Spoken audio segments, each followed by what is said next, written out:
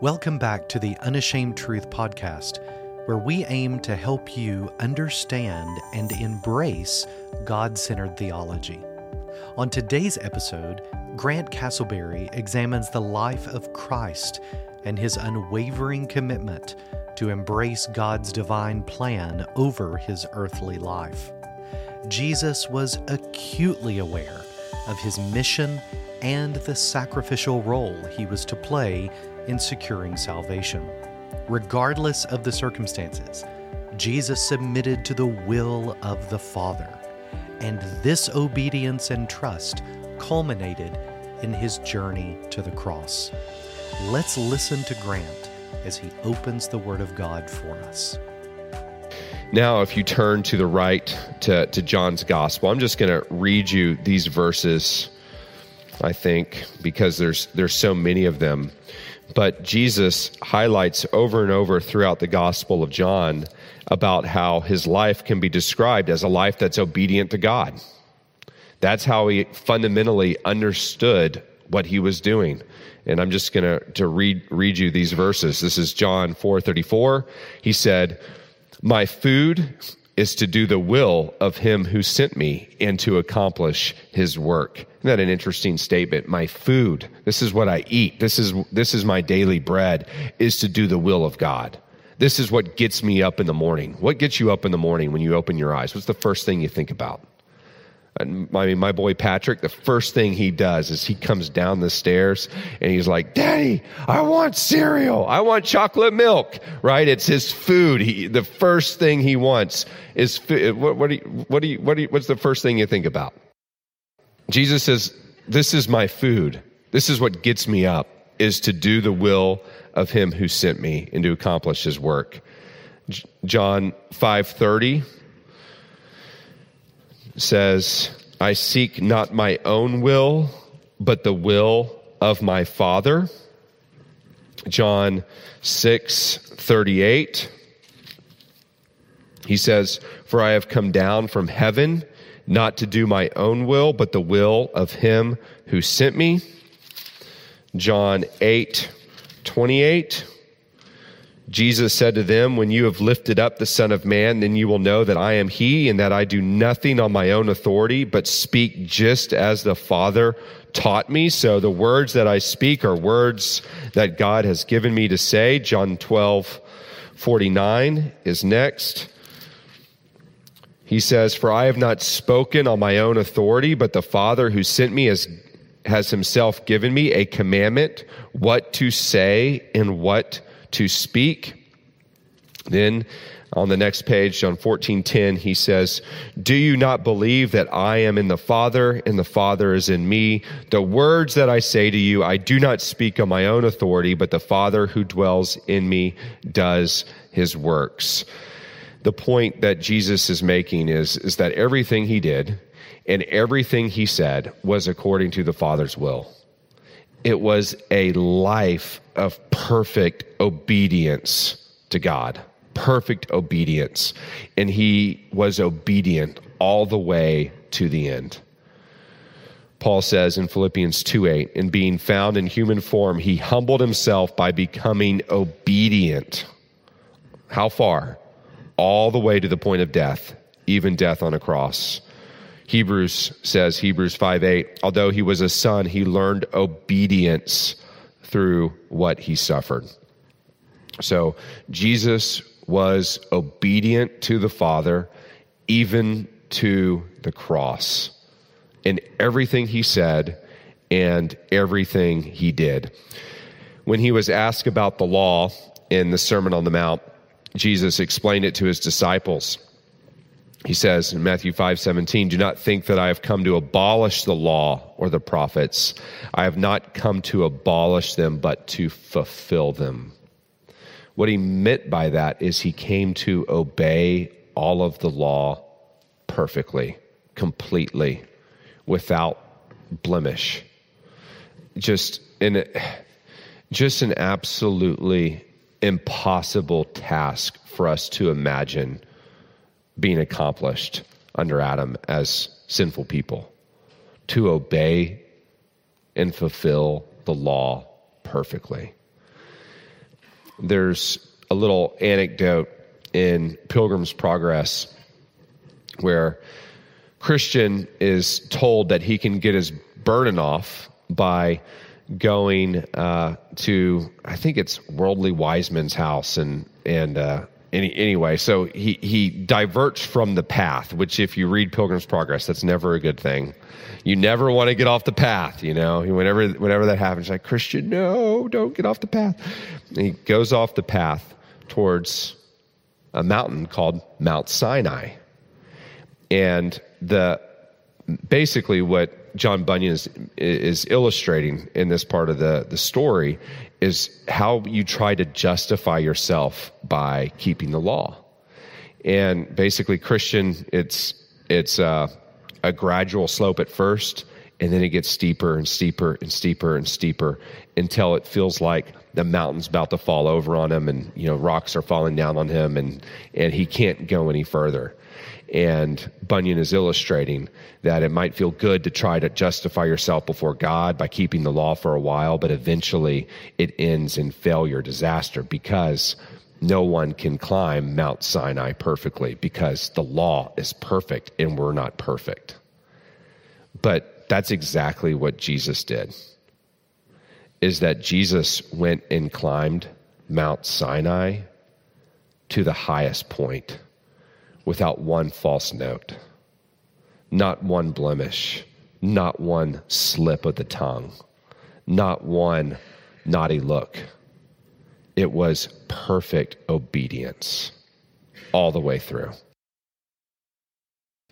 Jesus saw every single thing for what it really is. Jesus had a laser vision focus on the reality of the kingdom of God, and nothing diverted him from that focus. He was so dedicated to this ultimate spiritual realities that he knew existed, and he never allowed anything to push him off course from this vision of God. And I think you see this modeled very clearly in how Jesus approached God and communed with God in his life of prayer. Has it ever struck you how significant it is that the Son of God spent so much time in prayer? He spent so much time in prayer. And he's God himself, right? But he communed with God hours upon hours, nights upon nights. And let me just read you the verses and just show it to you. Mark 1:35, this is basically after he does some of the miracles in Capernaum. It says, "And rising very early in the morning, while it was still dark, he departed and went out to a desolate place, and there he prayed." You remember after feeding the 5,000, actually probably 20,000, 5,000 men, the great multitude, Mark records in Mark 6:46, after he had taken leave of them, he went up on the mountain to pray. Before choosing the 12 apostles, in Luke 6:12, Luke records, in these days he went out to the mountain to pray. And listen to this, and all night he continued in prayer to God. And when day came, he called his disciples, that should be, and chose from them 12, whom he named apostles. Before the mountain of transfiguration, in Luke 9:28, it says, "Now about 8 days after these sayings, he took with him Peter and John and James and went up on the mountain to pray." And then in the Garden of Gethsemane, of course, you know that Jesus withdrew from his disciples and knelt down, and there he prayed.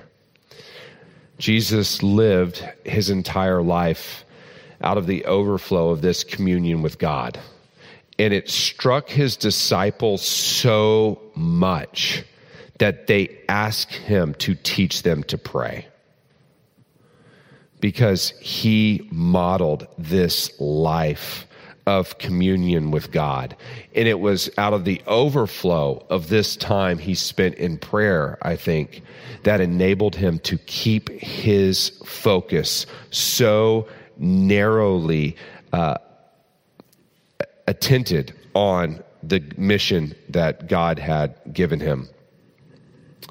And just another demonstration of this is how Jesus, throughout his ministry, was focused on the divine timetable of God. That everything he did was according to the mission that God had for him and the timing of when that was to take place. Everything he did. An example would be when Jesus' mother, do you remember, asked him, they ran out of wine at the wedding, and she said to the servants, "You go listen to Jesus." And Jesus said to her, this is John 2:4, "Woman, what does this have to do with me? My hour has not yet come." Talking about the future hour of his ministry and ultimately the cross. And then there's in Caesarea Philippi, after Peter's confession that he was the Christ, Matthew records in Matthew 16:21, from that time Jesus began to show his disciples that he must go to Jerusalem and suffer many things from the elders and the chief priests and the scribes and be killed, and on the third day be raised. So he basically, and when you read the Synoptic Gospels, he basically starts sitting his disciples down over and over and over again and tells them, I'm going to Jerusalem and I'm going there to die. You need to know this. And I'm going to be crucified. And the chief priests are going to be the ones to do it. But in 3 days, I will be raised again from the dead. This happened numerous times. When he comes into Jerusalem, I was reading this the other day in John 12, right after the triumphal entry. John 12:27, it says, Jesus says, now my soul is troubled. So, he's there in Jerusalem. You can just picture it. All the crowd has been shouting, Hosanna, Hosanna. And Jesus knows a lot of those people are going to be the same people yelling, crucify him on Friday. And he's there in Jerusalem, and his human soul is troubled, thinking about everything that's about to transpire. And this is what he says to himself. This is him preaching to himself. He says, what shall I say? What shall I say in this moment? And he says to himself, Father, shall I say, save me from this hour? And he says, no. But for this purpose I have come to this hour. Father, glorify your name. It was all on this. He had this laser focus on God's plan for his life, and he wouldn't allow anything to divert him from it. It's all about this divine mission he's on, this timetable he's on to the cross. And what Jesus does is he points us to the same thing, to live for the kingdom of God, to live our life the way that he lived his life, with our vision on God above the realities of this world. Through the actions of Christ, through his sacrifice, through his life and his death, Jesus exemplified the essence of selfless love, obedience, and surrender to the divine plan of God. Thank you for joining us today for the Unashamed Truth podcast with Grant Castleberry.